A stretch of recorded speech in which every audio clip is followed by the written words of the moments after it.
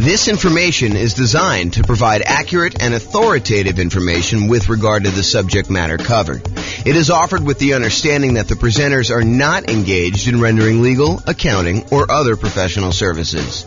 If legal advice or other expert advice is required, the services of a competent professional should be sought. Welcome to the Thousand Oaks Real Estate Investing and Real Estate Financial Planning Podcast. Learn all about investing in real estate in Thousand Oaks, California, with a combination of real estate financial planning and modeling with numbers specific to Thousand Oaks, plus syndicated, more generalized recordings of live and pre-recorded real estate investing classes, not all of them specific to Thousand Oaks. Be sure to stay tuned after the podcast for a message from our sponsors. Well, good evening and welcome everyone. I am James Orr, and tonight's presentation is BRRRR Real Estate Investing Strategy. And BRRRR stands for Buy, Rehab, Rent, Refinance, and Repeat. I always got to stop and think about that. So I'm going to jump right into the presentation. So this is part of a series that we're doing where we're digging into all of the different real estate investing strategies. So far, we've done the buy and hold real estate investing strategy, where we talked about buy and hold property, short-term and vacation rentals. Then the next class, we did a whole series on the nomad strategy. Nomad strategy is buying a property, moving in as an owner-occupant, living there for a year, and then converting that property to a rental after living there for a year, sometimes a little bit more. But we do that because you can buy properties with little or nothing down, and you get a much better interest rate when you buy a property as an owner-occupant.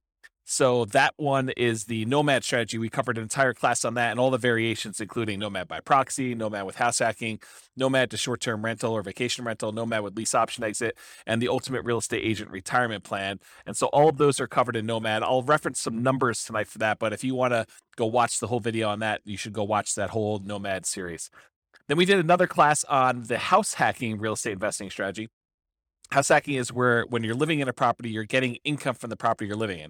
The most common example is buying a duplex or a triplex or a fourplex, where you live in one of the units and then you rent out the other sides to be able to do that, or up and down, depending on how it's structured. And so house hacking is all about different ways to make money on a property that you are currently living in. And those what I would consider to be our primary strategies on this whole series that we're doing. Those are the ones that the majority of the classes we teach are going to be on, the majority of what's going to be on the podcast. But then in order to be a completionist, I added a whole bunch of secondary strategies. Tonight is one of the examples of that. So tonight we're going to cover the BRRRR strategy: buy, rehab, rent, refinance, and repeat. That's what BRRRR stands for. And we'll talk about how BRRRR works, what all the components of that are. And then we're going to do a class on quick turning, flipping properties. We'll do a class on creative financing, all the different owner financing subject to rent to own, lease option, lease purchase, and the ultimate strategy. We'll cover all those in there. Do a class on wholesaling and wholetailing, do a class on options and option auction, and then tax liens and tax deeds. And then to kind of round out the secondary strategies, we'll do a whole class on partnerships and syndications, which will include the three different roles as a partner: deal maker, or syndicator, the money partner, and the loan partner. And so those are kind of like bonus sessions. So it's considered kind of like a bonus session where we talk about those and compare them. And then a couple of things that I'm just not going to recover in any of the classes. I'm not going to do a class on real estate investment trust. You can go ahead and talk to your stockbroker about buying real estate investment trust. And some topics that people often ask me about that I'm like, hey, James, why aren't you covering probate or short sales or foreclosures or pre-foreclosures? It's because they sort of are already included in the other strategies as we go through them. They're not like their own unique strategy. They're like ways to find deals in many cases. So that's why we're not going to cover those separately. But those are the classes we have. Each one of these will have its own separate, structured class like we've been doing here. So if you want to go back and watch those, you can, and reference them as needed. Okay, so what is BRRRR? Most people are doing the BRRRR strategy as buying a property, usually at a very significant discount, so that they can rehab the property with the ideal of being able to completely eliminate their down payment. So in an ideal world, you buy a property at such a big discount that you can go in there, do the rehab on the property, get it all fixed up, have another appraisal done, refinance the property such that you leave $0 in the deal. So you've acquired a property with absolutely nothing down, and you have 20% of equity when you acquire the property. That's like the goal, the like ideal kind of like the perfect scenario that happens. Now, in reality, it rarely happens that way where you're able to get a deal where you have completely eliminated your down payment. It's much more likely for you to leave, 1, 2, 3, 4, 5, maybe 10% of the price of the property in the deal when you do that. So when you do your refinance, you're usually going to leave a little bit of money in the deal, unless you happen to find an exceptional deal or the market changes and you're able to find these types of deals where you're able to do that. So that's what the BRRRR strategy is about. So when you typically buy the BRRRR properties, you have to be buying for significantly below the after repaired value, which we often call ARV, after repaired value. So to be able to buy a property, you do that. Often you're needing to buy in that 70% to 75% of the after repaired value range. With major rehabs, it may even be lower. So if you buy a property that needs even more work, a lot of times you'll need to get even bigger discount than that 70 to 75%, because realize that you're going to have all of your acquisition costs going in to buy the property on the first time. You're going to have holding costs while you're doing the rehab. You have your rehab costs, and then you've got your secondary, refinance costs of getting the secondary loan on that. So there's quite a bit of expense in getting the deal done. And a lot of times the loans, in order to do the first part of the property, when you do your first acquisition, it's usually some type of hard money loan in a lot of cases, not all the time. And those tend to be a little bit more expensive loans to begin with. So in order to buy these properties, you need to be able to get very significant discounts on them. There are two flavors of BRRRR that I kind of like to think about. And just so you know where I'm coming from, BRRRR used to be my primary strategy. So a long time ago, when I first started getting involved in real estate investing, this was the strategy I went to first. And I used the strategy for a long time until I switched to other strategies, but primarily buy and hold and a little bit of nomading is primarily what I've been focused on lately. So the two flavors of BRRRR, though, cash purchase and then refinance. So a lot of times you'll go in there with all cash, you'll buy the property. Sometimes it's your own cash, sometimes it's a partner's cash, sometimes you're borrowing money against another property you own. So it's a quasi form of cash, but you're buying the property for cash, and then eventually, once you're done with all the rehab, you're refinancing the property, pulling all your cash back out. Another flavor of BRRRR is where you finance the purchase to begin with, and then you do a refinance in order to get your original loan paid off, and you leave very little money in the deal at that point.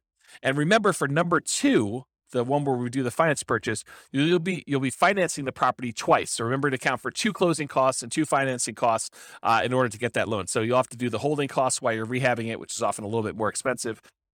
And then you'll do the financing and closing costs on that second kind of permanent loan that you're going to do for, in a lot of cases, 30-year fixed rate financing in order to have that property long-term as a rental. All right, so I'm going to use the same format we've been using for some of the previous classes where we talked about, all the different characteristics or way to kind of inspect a real estate investing strategy. And you'll notice me talking about some things, and you're like, but James, what about this really unusual example where I do this thing and I do this thing and it works out this way? Sure, there's lots of exceptions to what I'm saying. So I've tried to categorize all the different real estate investing strategies, but I'm sure I missed some, kind of like less common or less frequently used, which may be the most common thing for you, right? That's the hard thing for me, is that you may say, well, I always do it this way. And so for you, it seems super, super common. But having seen these for a long time and done a bunch myself, this is what I think is the most common.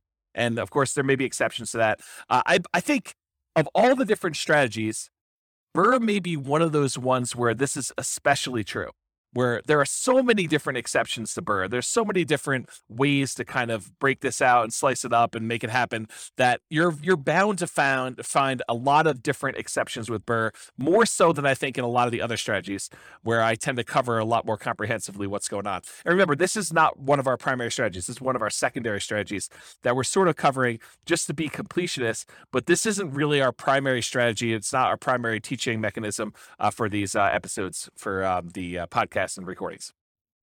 Okay, so another warning, just because you don't think there's a chance that X can happen doesn't mean it won't happen. This is designed to be a starting point discussion to help you make better investing decisions on your own with additional knowledge. So please do your own research. Don't rely solely on me to get all this done. Okay, so BRRRR variations. So there are some different ways to do BRRRR, and I primarily did single-family homes for doing our modeling here, but you could have just as easily said, I'm going to do BRRRR, and I'm going to find only duplexes, or I'm going to find only triplexes, or only fourplexes, or apartments, or I'm going to do single-family homes, or condos, or townhomes, or whatever you're going to do.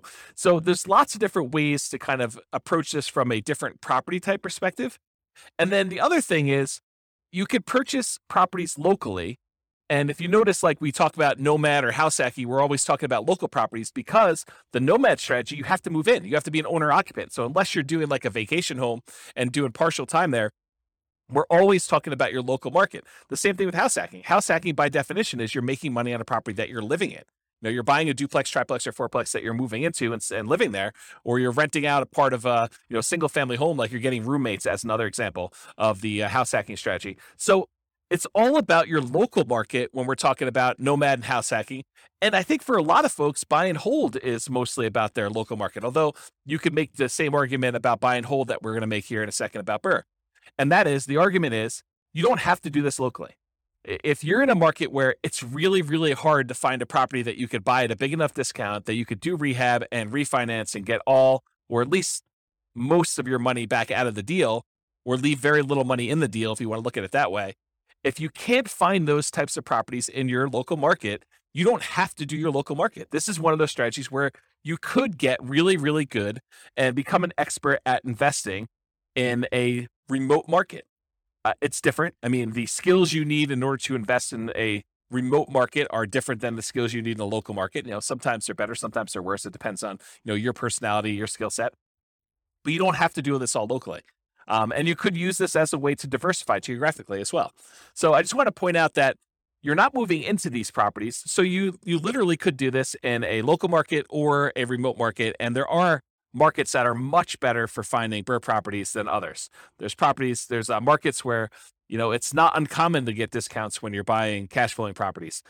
In some markets, that's like near impossible. Like if you live in, my local market here is northern Colorado. And in northern Colorado, at least with the last few years, it's been incredibly hard to find a property that you could buy without getting, bid up above asking price, let alone get a discount on it. So really, really hard to do BRRRR in northern Colorado. Can it happen? Sure. You're probably not doing it where you leave nothing in the deal, but there's exceptions to everything I say. So as I say that, there's probably someone listening to this being like, well, I just did one. So yeah, there's exceptions to all those, but there's a lot better markets where you can go find properties where you could buy at a pretty big discount, rehab the property, and leave little or no money in the deal. So you don't have to do it locally. So I'd like to break down one of the ways I categorize real estate investing strategies is whether you're kind of involved in a real estate investing strategy as an investor or as a real estate entrepreneur. And a real estate investor is someone who takes money, they invest it in a project with the hope of doing little work, maybe sometimes no work, and they expect to get a return on their investment. So they're looking to invest their money, and it's largely a passive thing where they're looking to earn a return. That's a real estate investor. Real estate entrepreneur is often looking to put in maybe a little bit of money, but most of the time they're looking to invest their time and to start a business where they are doing activities in order to get a dollar per hour or money for the labor that they're doing. And BRRRR is on the spectrum, because it's not exactly black or white thing, right? Because even if you're doing buy and hold investing, you're putting money into the deal, but you're also having to put in some effort to acquire the property and get the property set up and get a property manager in place or do all the property management yourself. So even though there's there's a spectrum of these things where sometimes you're putting in a lot more work or a lot less work, BRRRR is one of those ones where you're putting in a lot more work. And in most cases, since you're trying to put little or no money in the deal, you're trading your labor, you're trading your time, your efforts, and trying to get that. So BRRRR is really more of a real estate entrepreneur activity than a real estate investing activity.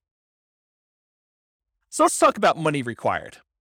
So in an ideal world, like if all the stars aligned and everything went your way, you would have $0 left in the deal. Right? You'd actually go buy a property at a big enough discount.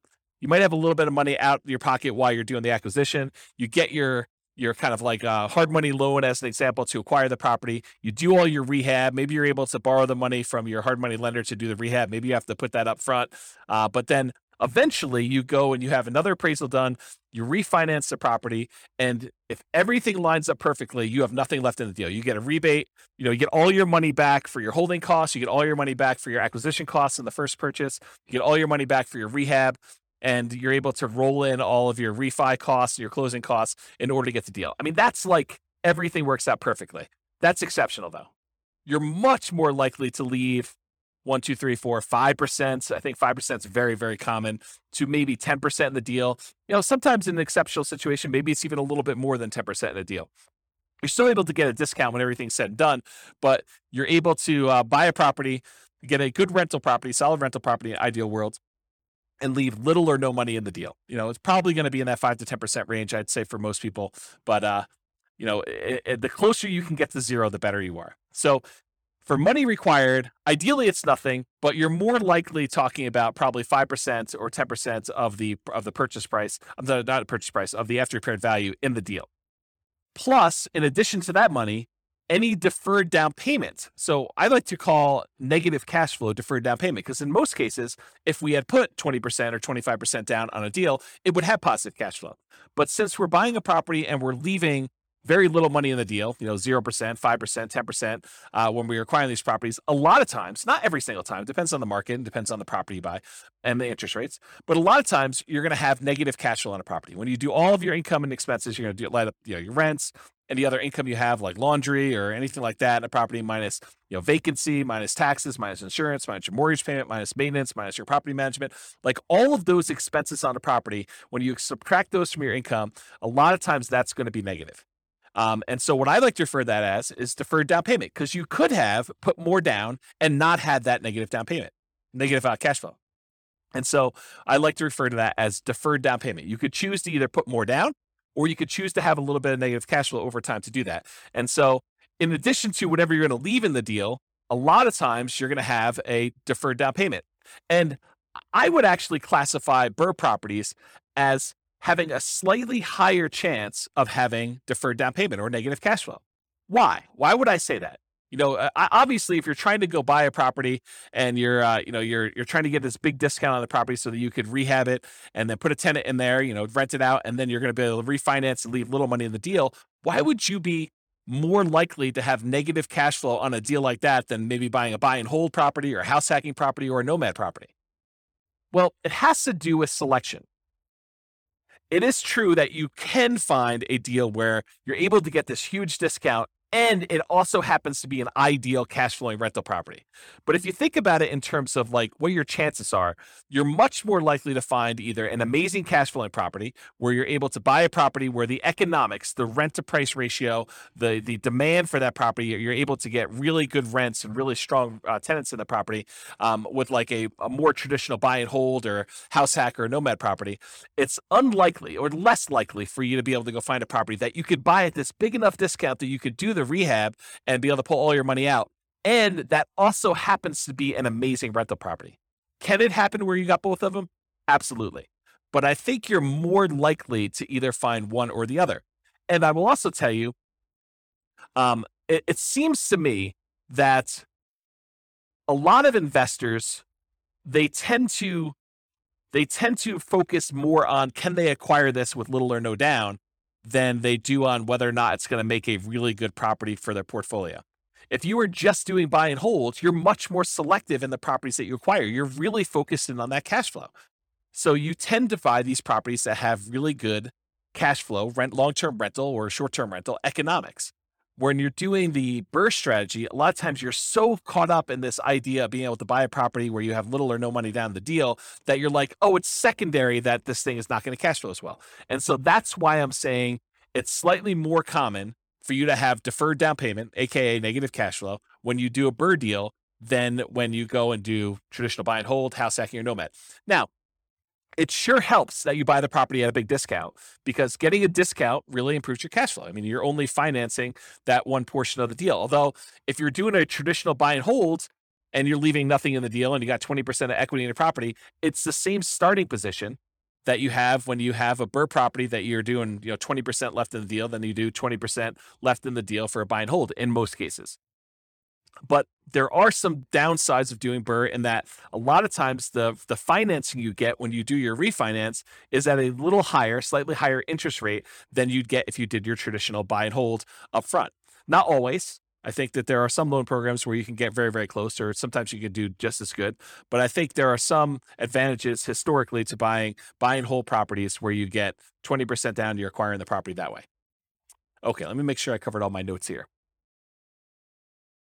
So I talked about finding properties that you can get at a discount, and the ideal rents are less common.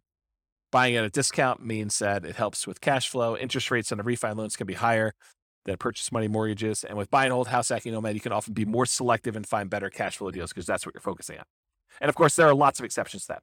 So really, the money required, I've covered already. The amount you leave in the deal, that's going to be a requirement of the money you have in there. Any deferred down payments, so that's that negative cash flow you've got. And then, of course, you need reserves. It would be stupid for you to go buy a property and try to do it with no reserves. So is this really a strategy you can do with $0? I don't think so. I mean, even if you could find a property that you have nothing in, so that would be $0 that you're leaving in the deal.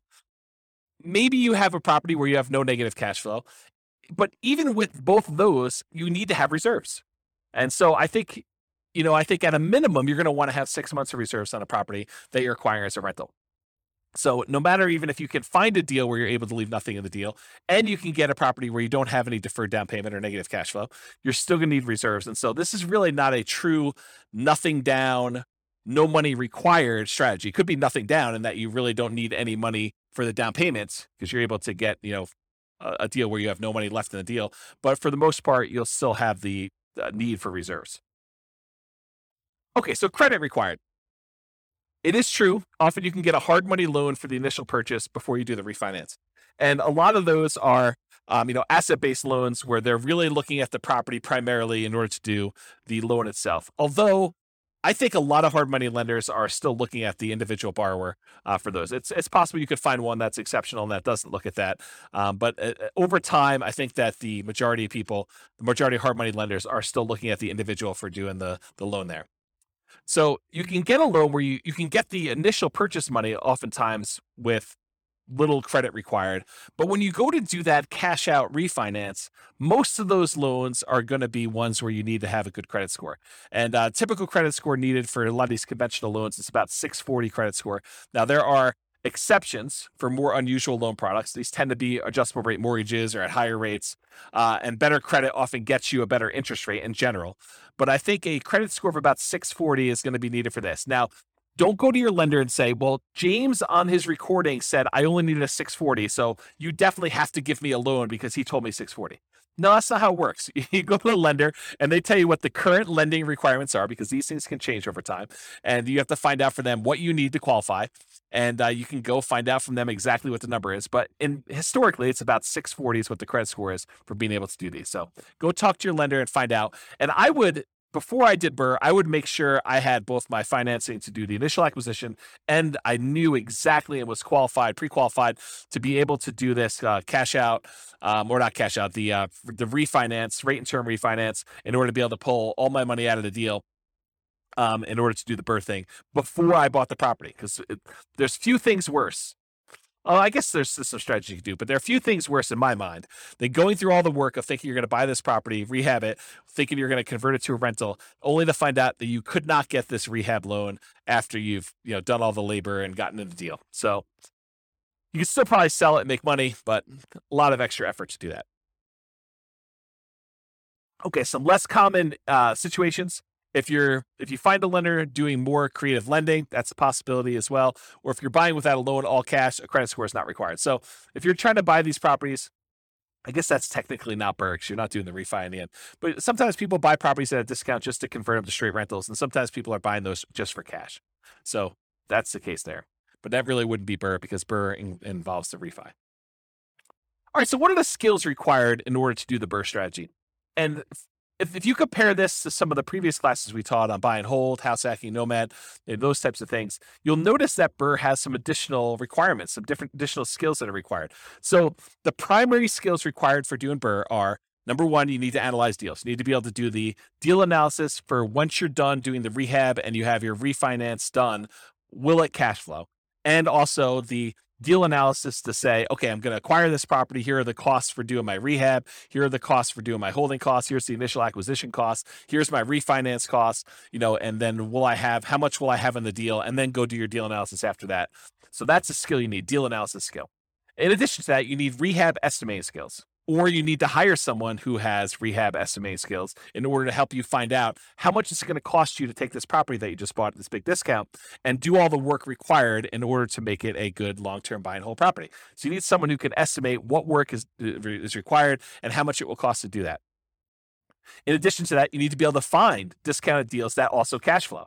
And in my opinion, this should not be overlooked. This is probably one of the main things that you're being compensated for by being able to find these deals. This is, the equity you're earning by doing this is being able to find deeply discounted deals that you could do the rehab and be in the property for very little or nothing, down on after the refi. And that will also cash flow once you're out of the deal, once you're done with your refi.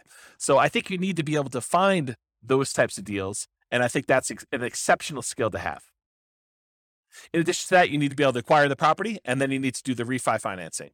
So you need to be able to do whatever acquisition financing you line up, hard money loans or private money or your own cash, and then you need to be able to do the refi financing in order to be able to do that. It's another skill. And then different than the rehab estimating, you need to be able to either do the rehab yourself or you need to be able to manage a rehab team. So you need to be the person that swings the hammer and goes in there, does all the work, brings in the subs if you have those guys doing certain things, or you need to be the person that, manages a team of other people that are doing all that work for you. And then in addition to that, once you convert the property to a long-term rental, you need all the traditional skills of property management. And again, that's either you doing the property management yourself directly or you hiring a professional property manager, and then you need the skills of being able to manage the manager. So I have a note here, skills of property management can vary depending on whether you're managing long-term rentals yourself, hiring a property manager, or doing short-term rentals. So 3 different types of management skills depending on which way you're going. And the skills of rehab can vary depending on whether you're doing it yourself, managing contractors, or managing a general contractor. So realize that the skills that you require, in my opinion, are much more involved than buy and hold, house hacking, or nomad. I think this is a much more active, much more real estate entrepreneurial activity, and it requires more skills and higher levels of skill than a lot of the other strategies would.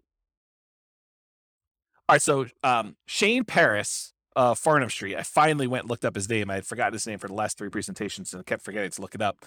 But he has a blog called Farnham Street, and probably about 2 or 3 months ago now, he wrote an article that talked about this idea of stability. And the way he described it wasn't real estate specific. It was this idea of, having something that's stable where if you don't do anything to it, it'll be fine. It'll kind of just keep, operating on its own. It's not going to hurt you if you don't pay attention to it and you kind of abandon it in some ways. But a active stability kind of item is something that if you don't do something with it, it will hurt you. And so I was thinking about this in terms of real estate and real estate investing specifically. And I was thinking, real estate is actively stable in general.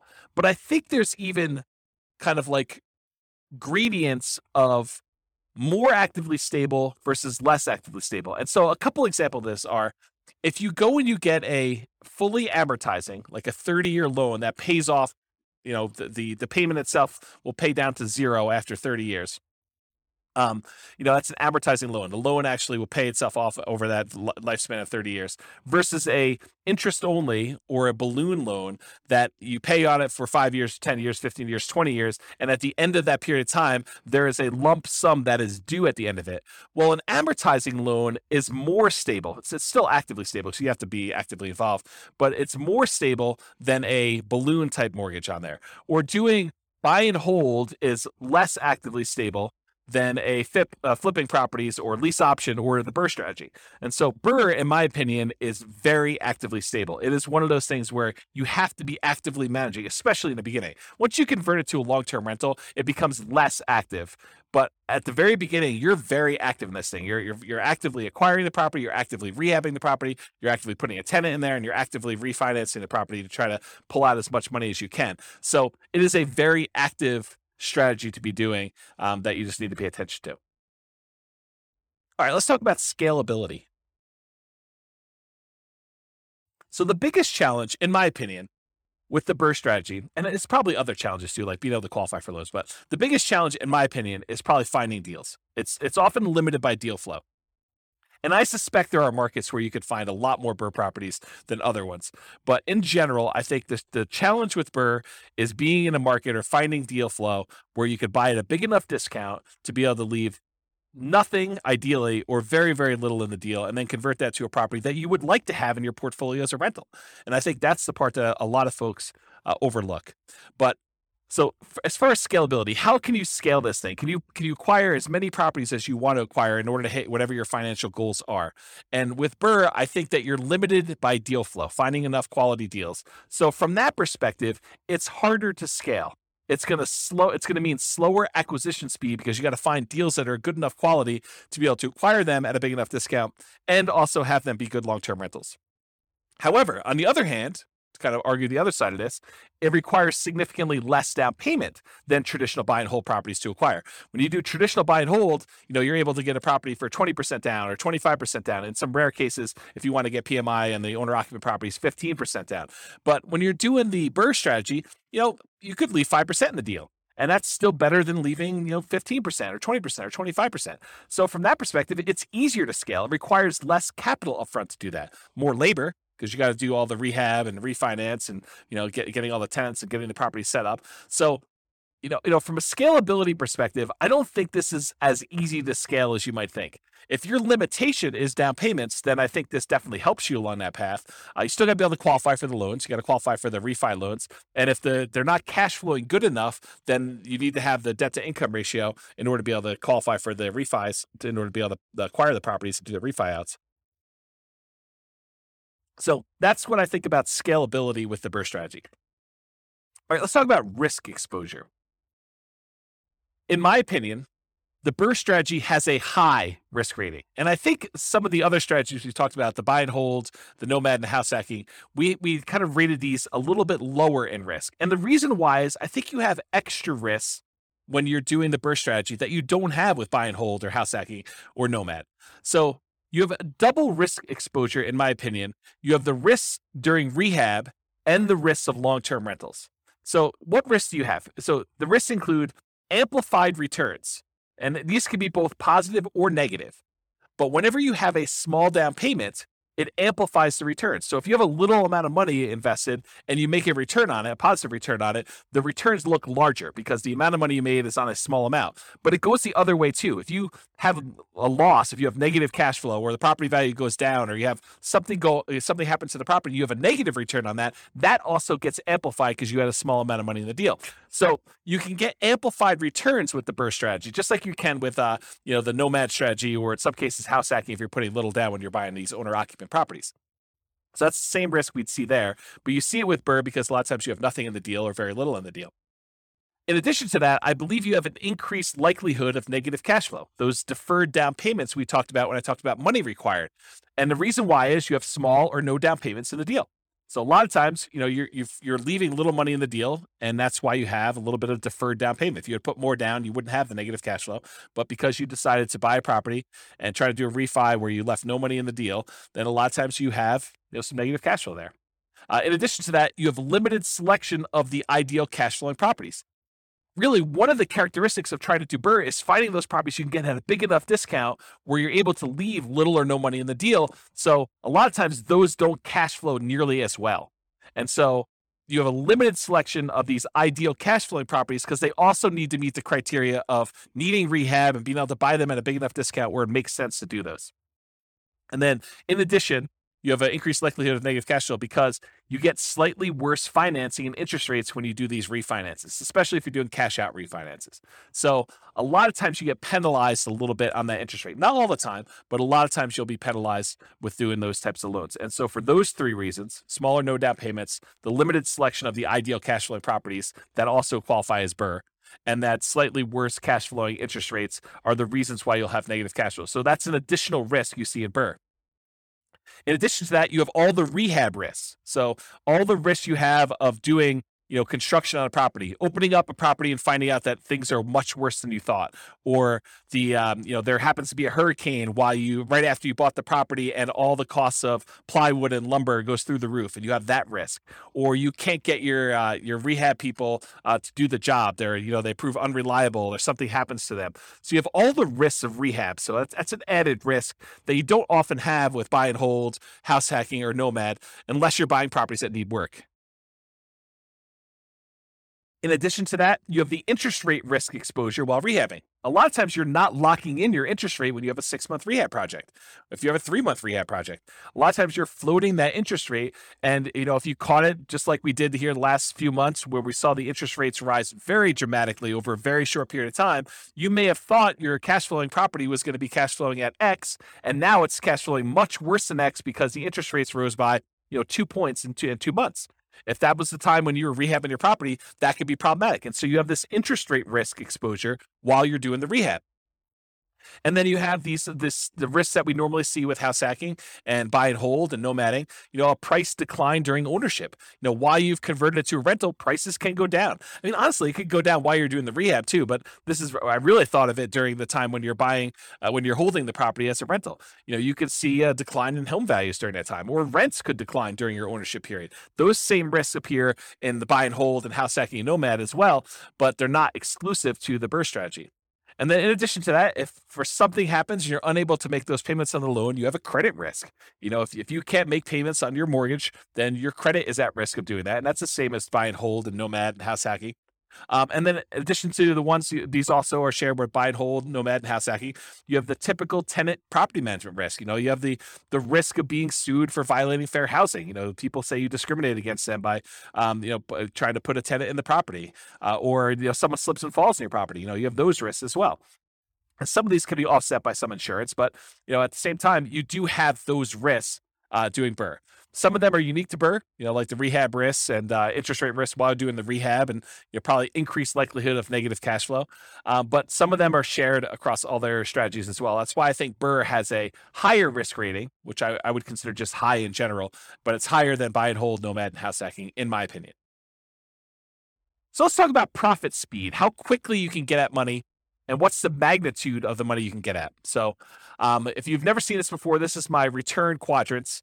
And it basically shows the 4 different primary areas of return that you get from rental properties, plus the return you get from reserves, and then we sum them up. So the ones on the right-hand side are more like cash now. That's cash flow and tax benefits, depreciation, cash flow from depreciation. And then on the left-hand side is more like cash later, appreciation and debt pay down. So those tend to be, right side is more immediate money. The left side is more like wealth building sort of thing. And then the ones on top, appreciation and cash flow, those are more speculative. They're relying on the market to perform well. You're relying on rents to continue to go up and stay where they are, or property values to continue to go up as you want to see appreciation there. And if the market goes down, we see a drop in prices, you'll have some negative appreciation there. Or if rents don't hold up, if we see a decline in rents or a kind of pullback in rents, you might see your cash flow dip or go negative if it's really close. And then the ones on the bottom are less speculative. They're more certain, and that is the debt pay down portion of it. So as long as you make the payments on the mortgage you have, you're going to pay down a certain amount of debt each year until that thing is paid off if you have an amortizing loan. And then, of course, unless the tax law changes, you're going to get the tax benefits of depreciation. So the ones on the bottom are more certain, less speculative, and the ones on the top are more speculative and less certain. And then I already went over the left and right ones. So in terms of BRRRR, you typically start seeing a profit within 6 months. Usually it's after you do your rehab and you get your tenant in the property and you're able to start getting some cash flow on it. That tends to be when you see it, your profits start coming in. And then rents and security deposits are typically paid in advance. So you usually get that a little bit front loaded. And then cash flow is usually a percentage return on the amount you had invested. So if you think about, leaving nothing in the deal, then of course you'd have, in theory at least, an unlimited, an infinite return on your investment because you have $0 left in the deal. Although you're always going to have reserves, so it's never really going to be zero unless you happen to get, property that you could pull your reserves out with a cash out refinance. Then I guess technically it could be unlimited in that way, infinite returns. But usually it's considered to be a percentage of the amount you had left in the deal, cash on cash return, or if you're buying it or all cash, it's cap rate in that case. And then you often have with BRRRR, which is relatively unique for a BRRRR strategy, you often have a big paper return from forced appreciation. So when you acquire the property and you're able to capture that appreciation, the equity you had in the deal that you kind of worked with the rehab in order to capture, that's a big paper return you have. Most of the time, though, you're not able to spend that. It just kind of shows up on your balance sheet as, oh, now I got an extra, whatever it is, $50,000 from this property that I bought, at a big discount. And then you have cash flow from depreciation, and that could be cash flow with each paycheck. So you can go to your employer and say, hey, I'd like to change my exemptions because I know I'm going to have this depreciation benefit and I don't need to pay in as much in taxes on my paycheck, so I can get a little bit more from each paycheck when I do that. Or you can get it at the end of the year in the terms of tax savings, whether you pay in less if you owe money, or that you actually get a rebate at the end of the year if you didn't make any adjustments, and you usually get a rebate because your exemptions are not set up the way they should be. Okay, so that's profit speed. So how do you find these BRRRR deals? Because I think that's one of the biggest challenges with this strategy. So the most common methods for finding BRRRR properties is going to be inside the MLS, for sale by owner, and wholesalers. So you can find deals that need a lot of work listed for sale in the MLS. You can find them there. You can also find people that are looking to sell their property for sale by owner. They have opted not to list it in the MLS. And there's really two subgroups of these for sale by owner groups. There's the ones that are actively marketing their property. These are the for sale by owners that are putting a sign in the yard, or they're putting their property up on Zillow or Craigslist or Redfin or wherever they're putting their property to advertise it. And then you have the other group, which is the hidden for sale by owners. And these are the guys that they may not be actively marketing their property, and they may not even really know they want to sell, but now you've put marketing in front of them. They're like, well, I might consider selling my property. Or you network with somebody, you're at your church, or you're at a club or something like that, and you're talking to people about your business of trying to find properties that need rehab. And someone says, well, I have a property that needs a lot of work. We had tenants in it, and the tenants trashed the place, and now I'd like to acquire that property. Now I'd like to sell that property rather. And you're like, well, I'd be interested in buying it. And so they could be hidden in that way, that you have to find either through marketing, putting out, ads or postcards, or, pay-per-click, or any of those strategies. We'll cover those in another class, but all the different strategies for marketing in order to find sellers for sale by owners, or you could do through networking, being out and about and talking to people about what you do. And then the third group is wholesalers. Wholesalers are usually the ones doing the marketing. In some cases, they're providing properties inside the MLS, although a lot of wholesalers are doing direct mail or pay-per-click or have a website, and they're marketing, or they're doing networking, and they're trying to find deals, and then they're finding the deals, putting them under contract, and then they're assigning the rights of their contract to you in exchange for a fee. So that's really what wholesaling is. And those are probably the most common methods for you to find BRRRR properties. Now, you can find BRRRR properties in other ways. You could do auctions. You could find foreclosure auctions, or IRS auctions, or, other types of like DEA, drug seized houses or stuff like that you could buy at auction. Or in some cases, a bank may have properties that they've taken back in foreclosure, and they've got that the bank actually owns, real estate owned by the bank, and they may be willing to sell you the property. So that's a more unusual method. Or maybe you go and you find a property where the seller hasn't been paying their taxes, and you're able to buy a tax lien on the property. And after waiting a while, the seller opts, or the owner of the property opts not to pay their taxes, and you're able to foreclose on the property with your tax lien, and you're able to acquire property that way. So another more unusual strategy, I'd say highly unusual to do a strategy that way in most cases, but those are other ways for you to find the BRRRR type deals. All right, so searching for BRRRR deals, you need to find two things. And I've said this before many times today, but basically you're looking for deeply discounted property that you could buy, fix up, and then pull out as much money as you can, and great cash flowing property after it's rehab. And in my opinion, most investors are going to let the second criteria, where they are most concerned about the cash flowing property, they're going to let that one slip, because they believe, hey, if I could just get a great deal with nothing down, that's worth it for me. And yeah, it's not the best property for cash flow, but that's okay, because I'm able to buy this property with very little in the deal, and that's more important to me. Depending on what you're trying to accomplish, that may not be the best strategy, and we could show numbers for that probably in another class, but that may be short-sighted. But I think that's the truth, that most people are going to be much more concerned with being able to find the property that they could buy with very little money in the deal or no money in the deal, and that's going to be the most important criteria. So you need to be able to find those two things, both a deeply discounted property and one that has great cash flow. And you're typically searching for all the fixer-upper type terms in the MLS, or through wholesalers or stuff like that. So terms like handyman special, or fixer, or fix, or TLC, or needs work, or mold, or asbestos, or damage, or fire, or smoke, or water damage, like all of the terms that you look for something that needs repairs on property. So, when you're setting up your search, you're asking your real estate agent to help you find these types of deals, make sure you get those search terms added so that you can find potential deals to do that. And, you're going to find weird ones, right? Like, you do a search for the term smoke as an example, and they're going to say,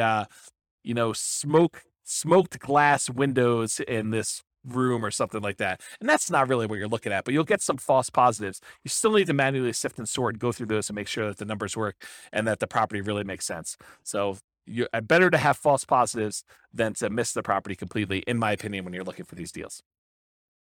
So how do you analyze these deals? Well, doing the BRRRR part, the like fix up part, the rehab section of it, you'll want to use your own rehab spreadsheet. I probably will provide one of those at some point, but I don't have one ready for you. But for the actual rental part of it, the world's greatest real estate deal analysis spreadsheet is ideal for doing the rental part. So you have to do the property after you do your refinance. You'll do a kind of like put down how much you have in the deal and what your rent is on the property and all the other expenses of it, and you could do that. And you can get a copy of the spreadsheet at realestatefinancialplanner.com/spreadsheet, and it is, I call it the world's greatest real estate deal analysis spreadsheet because it's awesome for doing rental property analysis as to whether or not you should buy and hold a property. And then for the other part of it, for the acquisition, the rehab, and then doing the refinance part of it, you'll want to do that analysis separately to make sure that those numbers work using a different spreadsheet. All right, so what market conditions are good for somebody who is trying to buy BRRRR properties? Well, obviously you need markets where you can buy properties that need work at a discount. If you can't do that, it's hard to do the BRRRR strategy without buying properties at a discount. So that's like the number one criteria. But ideally, otherwise, you need markets with good cash flow and markets with strong appreciation and rent appreciation. You want to be buying in a market where you're going to get some good appreciation, and in markets where you're going to get some good rent appreciation and cash flow is going to improve over time. It's challenging to do the BRRRR strategy in markets with significant negative cash flow with reasonable down payments. A property that even if you put 20% down, it wouldn't have good cash flow. Or markets with no or negative appreciation and rent appreciation. So, properties that they're the same price they were 10 years ago, or properties where rents are going down because the population is declining and you have a surplus of inventory and low demand. Those are hard markets to do this strategy in. And I think in some markets, not all markets, but in some markets, the way you're able to find properties that need a lot of work and you're able to buy at a big discount is because demand is a little bit softer in those. When we see in really, really hot markets, even the properties that need a lot of work were getting bid up and going for much closer to retail, where there wasn't nearly as much room to be able to buy these properties at a big enough discount to be able to do the refinance out and leave very little in the deal. And remember, it doesn't have to be your local market. You can do this remotely, specifically with BRRRR. So accessibility or availability. So these can be some of the hardest deals to find. It's not like you're just trying to find a property that you could buy at a big discount, do rehab on, and then sell it, make a profit. Those are easier, right? Because you don't have to find a property where you can do that. And after you're done doing that, it's going to have amazing cash flow. That's part of the challenge. It needs to be both a deeply discounted deal where you can go in, do rehab, and pull as much money as you can out of the property so that you leave as little in the deal as you can. And then once you do that, it has to also cash flow like crazy. So these can be some of the hardest deals to find, in my opinion. They must be both that fixer-upper and good cash flowing rentals. And some markets are much easier than others. So you can invest in remote markets to find these deals. So as far as being able to have accessibility and availability, this is a hard one. It's not like nomading where, a lot of properties would look at nomading and now we're being selected based on a whole different level of criteria. These are like, there's not that many that come along, and so this could be your limiting factor. So can you use your retirement account to do BRRRR strategies? Yeah, you can use your retirement account to invest in BRRRR strategies with a self-directed retirement account because you're not moving into the property. You're not living in the property.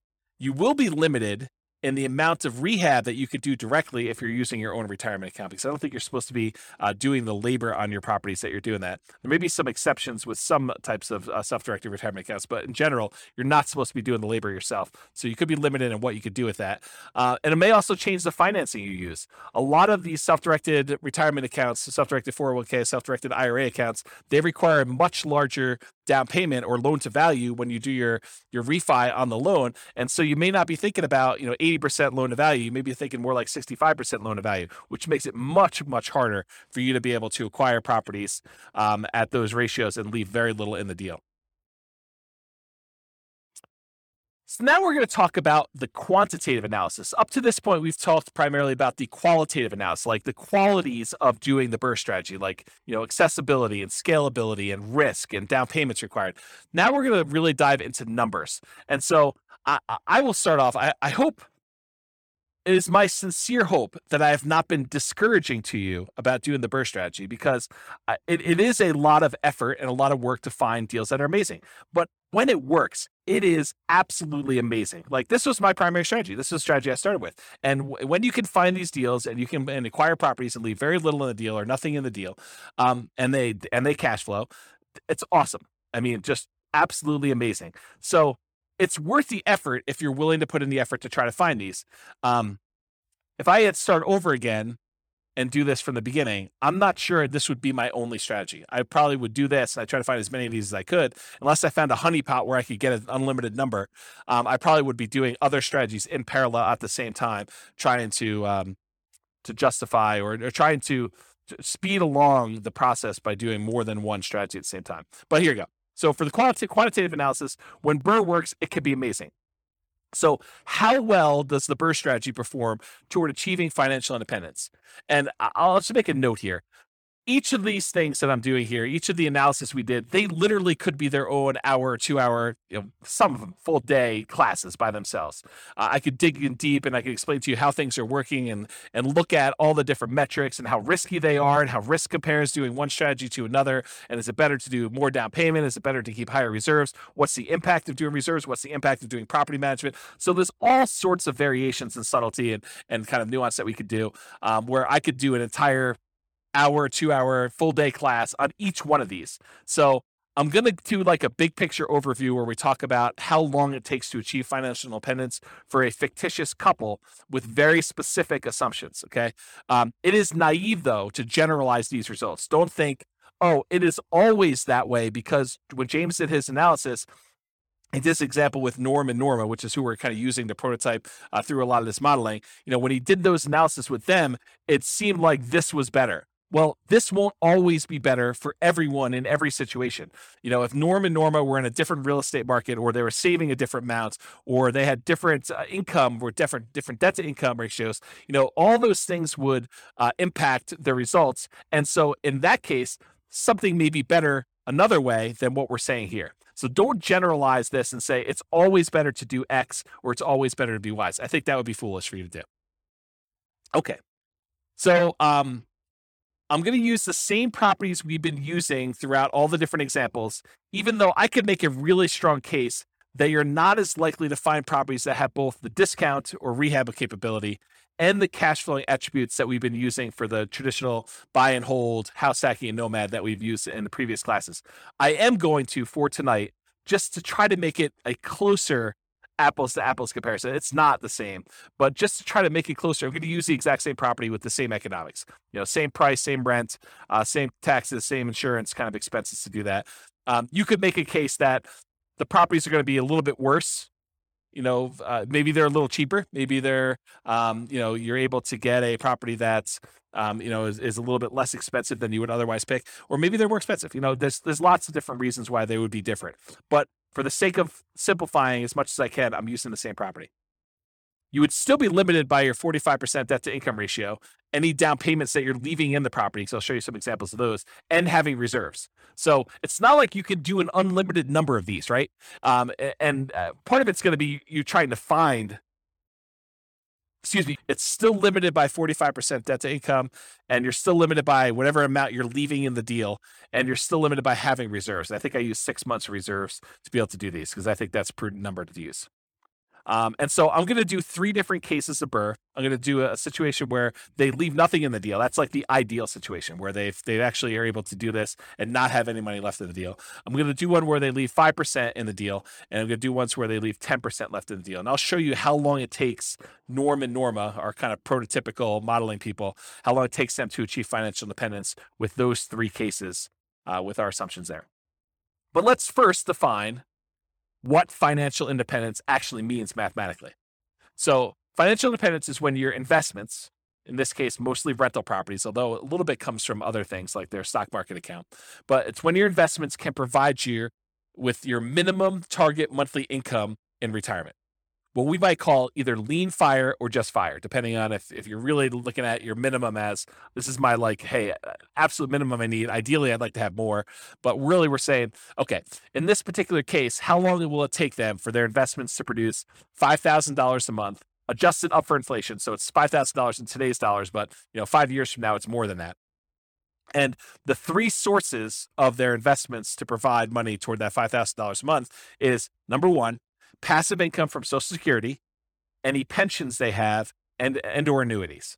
So in this case, they don't have any pensions, they don't have any annuities, and I assume Social Security for them starts at age 67, which I'll talk about here in a second, but that's the three sources of income for number one. Number two, net cash flow from rentals. So this is primarily what they're going to be relying on. They're looking to have the cash flow after all their expenses on their properties. So all the rents and any extra income they've got coming from property like laundry money or something like that, minus principal, interest, taxes, insurance, maintenance, vacancy, property management, if they had any. In this case, they're managing the properties themselves.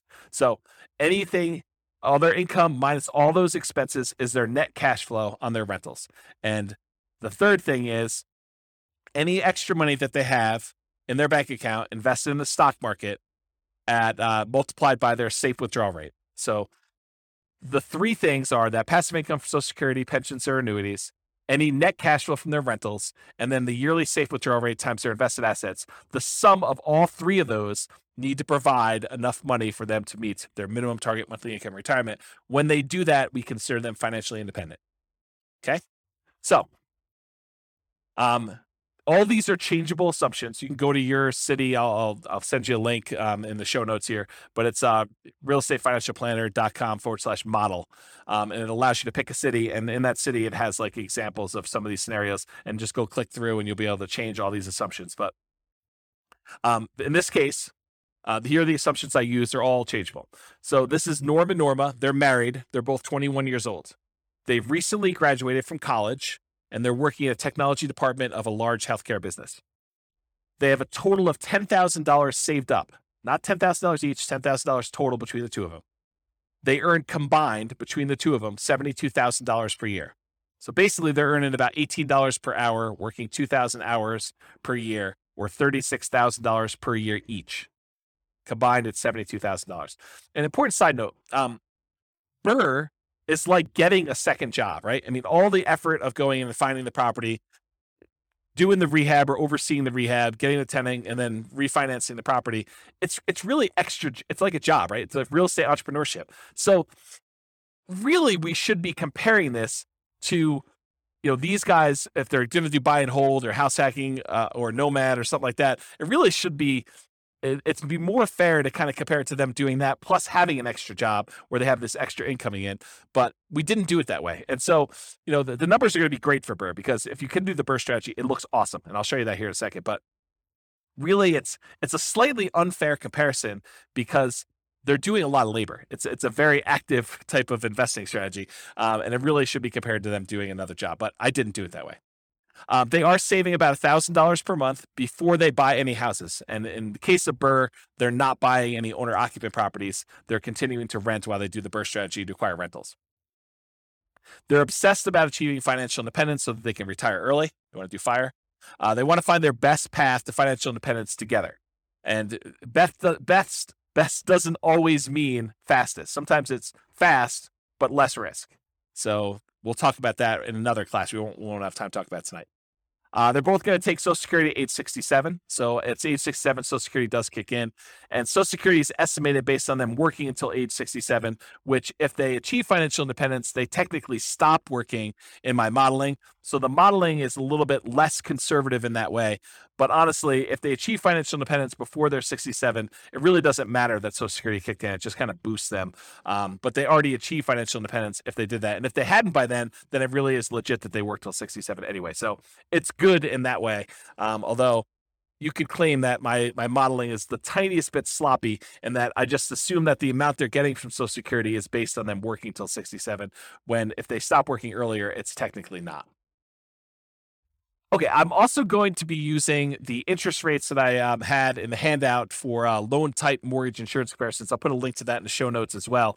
But this shows you all the different interest rates that I'm using in all these different classes for owner occupant loans and also investment loans. And I did not penalize BRRRR for doing these refi loans, even though I think sometimes you will see a small premium for doing these refis out. And so I'm going to use the 6.625 number for doing the BRRRR strategy.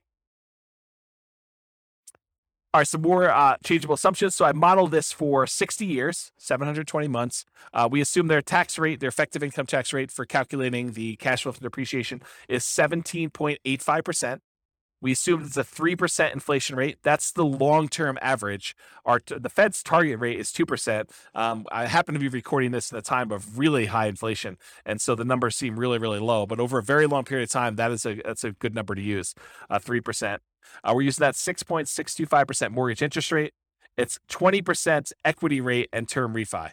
So we're using the number as if they're doing a rate and term refi with 20% equity. I'm using a best case with no penalty to the rate. For their safe withdrawal rate, we assume that they have a 4% yearly safe withdrawal rate. If you want to go read up on the Trinity study or 4% safe withdrawal rate, you can go read about that online. And then we assume that they need $5,000 in target monthly income retirement in today's dollars to do that. Ideally, their ideal number is $10,000 a month, although we're not using that in tonight's presentation at all. Okay. All right, so let's talk a little bit about the property. So the property assumptions, and these are all changeable as well. It's a $375,000 property, and it goes up at a rate of 3% per year. So the property values are going up at the same rate as inflation. They're going to do either leaving nothing in the deal, having 20% equity, leaving 5% in the deal, having about 15% equity, leaving 10% in the deal, and then they're going to do that rate and term refinance. So those are the three options we're going to run, whether they are able to leave nothing in there, leave 5% in there, or leave 10% in there. The closing and the refinance costs are already included. I'm not adding any extra ones. So we're assuming that in order to do this, those numbers are already included in their rate and term refi. So that's another reason why you could say these numbers are 5%, 10%, because I've assumed that those include all the acquisition costs in the first one, all of the acquisition costs or the refinance costs, on the second one, on second loan. Assuming no seller concessions, so they're buying at a big discount. They're not able to get the seller to contribute toward their closing costs. The interest rate, again, 6.625 for that 20% down. There's no PMI. They're doing a 30-year, 360-month mortgage. Rent on the property is $2,600 per month, and it increases at a rate of 3% per year. This is the same we used for selecting an optimal buy and hold property or house hacking or nomading. So I think in a lot of cases, the BRRRR strategy would be slightly handicapped. It would be slightly worse price to cash flow economics, as you would when you had a wide selection. You could pick anything you want, just concerned about maximizing cash flow. 3% of the monthly income is assumed vacancy rates, which some people would argue, hey, that's really low. Well, I'm assuming that they're starting 60 to 90 days early before the property is vacant to be able to get a tenant. So I'm assuming that they're really optimizing property management. If in your market you want to change that number because yours is a little higher, go ahead and do that. But really, when you think about it, the rent you get on a property helps determine what the vacancy rate is, right? If you drop rent, vacancy should go down. If you're trying to push rent, then vacancy should go up. It's kind of like a flexible number there that you have somewhat control over. 10% of the monthly income is assumed maintenance rate. So we're using 10% of that $2,600 a month to set aside each month for maintenance on the property. We're using 0.75% of the value of the property each year for property taxes. So at $375,000, it's about $2,800 per year in property taxes on the property. And that, as the property value goes up, the taxes on it go up as well. And then 0.4% of the value of the property each year is the assumed property insurance rate. And so that also goes up as the property value increases each year. And then this is a residential property, and 15% of the purchase price is considered the value of the land when doing our depreciation recapture, our depreciation calculation for cash flow from depreciation for the tax benefits. Okay? All right, so let's look at numbers. So first thing to start off, I'm going to give you some of the numbers from the previous classes we taught. Go dig into those if you want more details, but I'm going to run through those quickly because it helps to compare how long it takes you to achieve financial independence using these other strategies to the BRRRR strategy to decide which one's going to be the best, okay?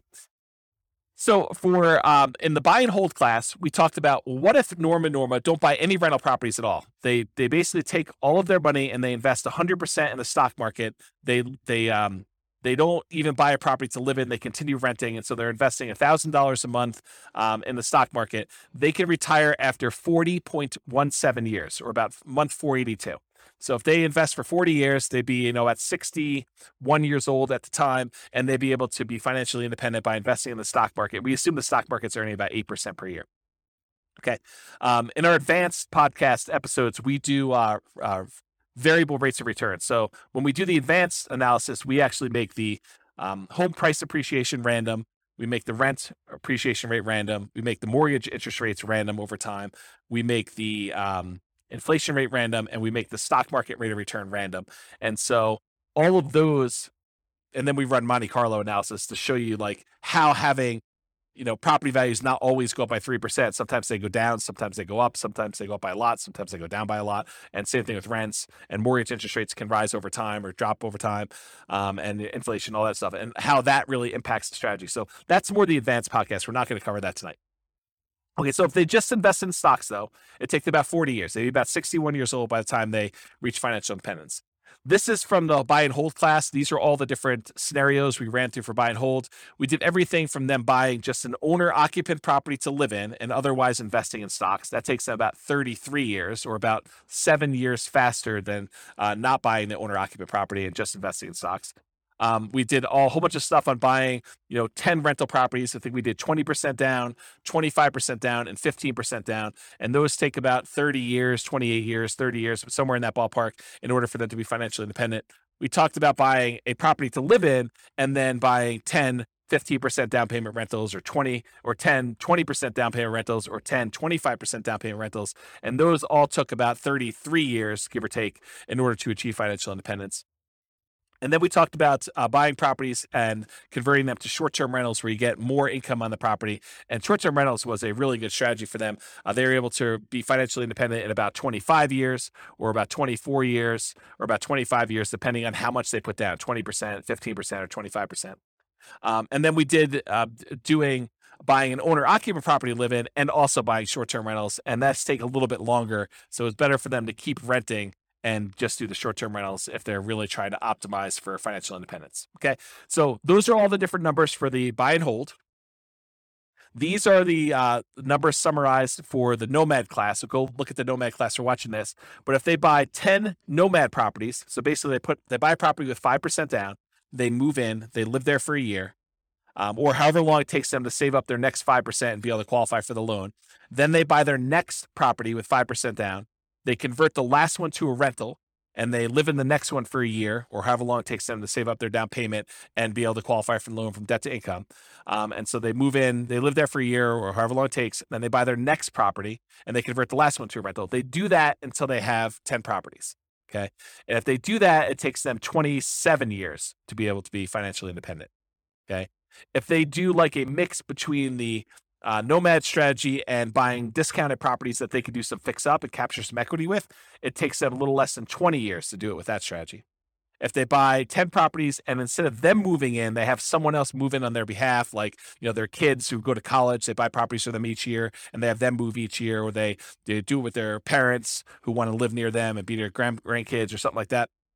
But if they do what we call Nomad by proxy, where we have someone else move in on their behalf, it takes them about a little less than 18 years to achieve financial independence doing that. If they do the Nomad strategy where they're nomading each year, but once they convert it to a rental, they convert it to a short-term rental, not doing just traditional long-term rentals, it takes them about 13 years or so in order to be able to be financially independent if they do that. If they do Nomad, but they also get a roommate, they house hack, that takes them about 22 years to do it with one roommate, takes them about 20 years with two roommates, takes them about 18 years with three roommates, or it takes them about 17 years with four roommates. Okay. And then if they're short on down payment, they can use a strategy called Nomad with lease option in order to have a tenant buyer come in after they move out of the property and try to buy the property from them after they've leased it for a year or two or three. And they're able to use the non-refundable option fee in order to put the down payment to provide that from them. That takes about 32 years or so for them to be financially independent using that strategy. Or if you have a real estate license and you're able to buy a property to move into for yourself and you get a rebate back because you have earned a commission when you buy your own properties, then you could do that. And that takes about 26 years for you to be financially independent if you happen to have a real estate license and you're doing that strategy. That's the ultimate real estate agent retirement plan. It's combining Nomad with you having a real estate license. Okay. So if you want more information on that, go watch the Nomad class, but I'm going to use those numbers here at the end. So I wanted to run through what they were. And then here's the house hacking numbers. We really have 5 different groups for house hacking. And basically, if I remember correctly, how did I do this? I did, if they're doing Nomad with house hacking, there's certain numbers there. And then if we did, and there's different roommates. So we have house hacking with 1 roommate, 2 roommates, 3 roommates, 4 roommates. And that's buying one property and doing it. It takes them 394 months, 373 months, 334 months, or 304 months to do that, depending on how many roommates they have. The lowest one is the one where they have 4 roommates. Or if they buy one property and they house hack, but then they buy additional rental properties, 10, 15% down rentals or 10, 20% down rentals, it's shorter for them to do that, 357 months to be able to acquire properties that way. Or if they have different roommates and they're buying the rental properties there, really the fastest one is going to be 273 months. And that is it's tied for them either having 3 roommates or 4 roommates and putting 25% down. So I'll just try to summarize those. If we really want to dig into that, go watch that class and go in the show notes and look at the handouts. You can see a lot more details, but there's a whole bunch of different data up here for different numbers and different situations. This is why it could literally be a whole day to do like one of these, because I could go into detail and really dig into what's happening and why. Okay, so let's do the second to last slide here. And this one shows a combination of all of the different time to achieve financial independence from all the different classes that we've done so far. So on the left-hand side here, if you're looking at the handouts or you happen to be watching the video, on the left-hand side are all the buy and hold strategies. Those are kind of highlighted in this green area. Then there's another section of a variety of Nomad strategies. Then there's a section highlighted in orange that show you all the Nomad with house hacking strategies. Then there's a couple extra Nomad type strategies. And then there's a red box, which is the BRRRR strategy, which I'm going to get to here in a second. And then all here on the right-hand side are the rest of the house hacking varieties that we covered in the house hacking class. So jumping right into the number for BRRRR, if you do the BRRRR strategy and you do the one where you leave nothing in the deal, then it takes you 11.7 years, about 141 months to achieve your minimum target monthly income in retirement. So achieving financial independence that way. And by you, I mean Norm and Norma with their very specific set of assumptions. If they leave 5% in the deal, they do a BRRRR strategy, they do the buy, they do all the rehab, they rent it out, they do a refinance, and they leave 5% in the deal, it takes them about 16.92 years, 203 months. It's hidden behind the thing on the slide deck, so it's hard for me to read. But it's 203 months is how long it takes to do that. If they do and they leave 10% in the deal, then it takes them 21.75 years, or about 261 months, in order to be able to achieve financial independence. So it's much easier if you could see this visually. So if you're watching the video, pause the screen and kind of compare the strategy that you're considering to some other strategies that you're like also considering, or that you're like, I'm curious about this one.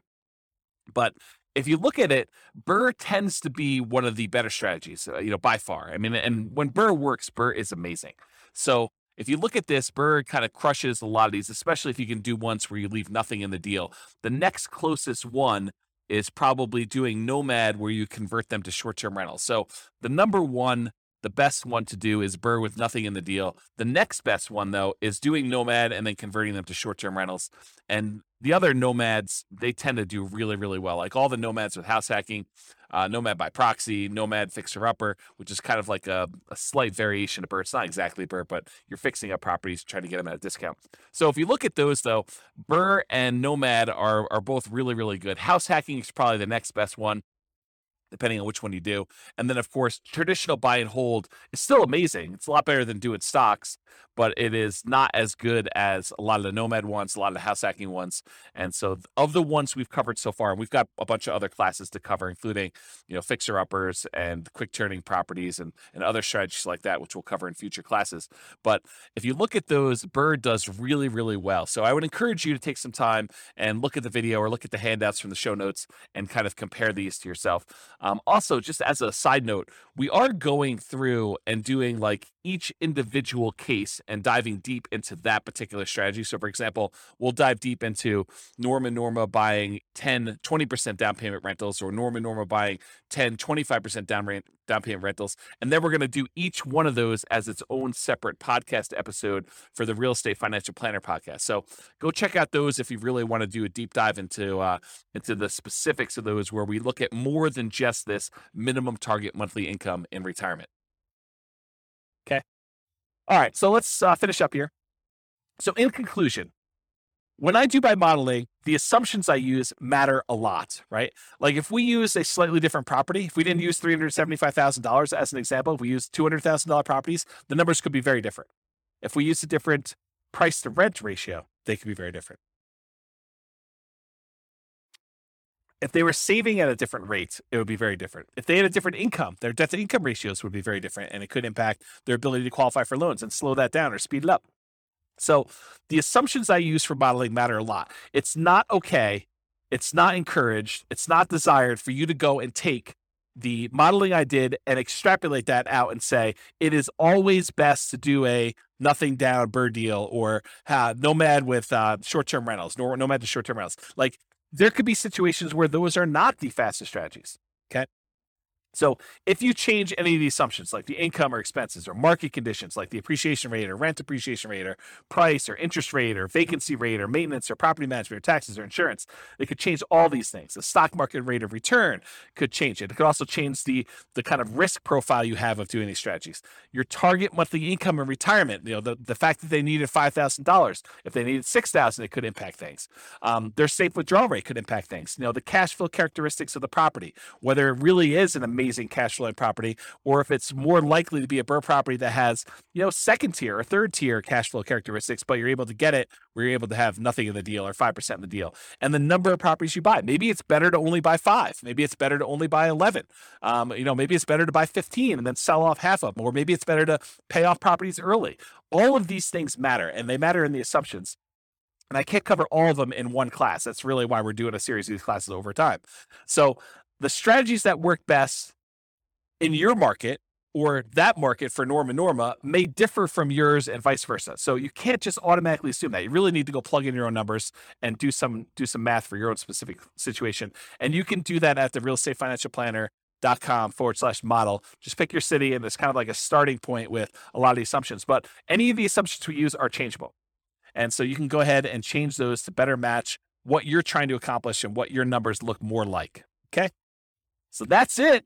This has been James Orr with the Real Estate Financial Planner. I hope you enjoyed class. The next class, I believe, is on quick turning properties and fix and flips. And we'll continue on with the series of different modeling. And hopefully we'll get through those, and then we'll be able to move on to some more meaty topics about how to implement some of these strategies, rather than more of this kind of like big picture strategy sort of like kind of class. So hope you have a great night. Thanks so much. Bye-bye for now. With home prices up, mortgage interest rates up, and rents up, but not quite enough to counteract the higher prices and interest rates, cash flow on rental properties in Thousand Oaks is harder than ever. Book a call with the Real Estate Financial Planner to apply our proprietary 88 strategies to improve cash flow on your rentals.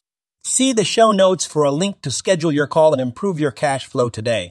If you're a real estate agent, lender, or professional in Thousand Oaks that wants to help our real estate investor listeners, consider reaching out to learn about collaboration opportunities with this podcast.